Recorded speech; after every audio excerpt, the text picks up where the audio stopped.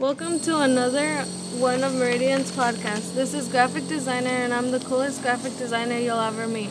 Being a typographer means you notice a lot of different typefaces when you go places. Here are my special guests. Hi, I'm Phoebe, the artist. Hey there, I'm Lisbeth, the media designer. What's up? This is Miguel, the graphic artist. This question goes to media designer. What is one principle of typography you use? I use alignment and uppercase letters in my typography.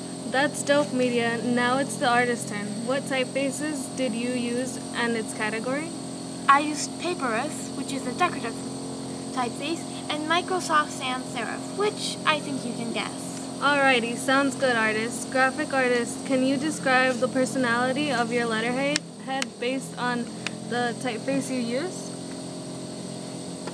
Yes, I can. I used black letter on the typeface. That sounds like a very organized typeface, artist, designer.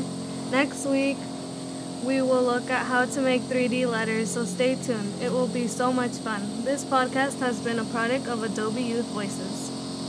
This is the media designer. Bye. This is the artist. See you soon. This is the graphic artist. Peace out.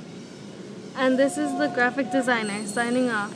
See you later, alligator. In a wild crocodile.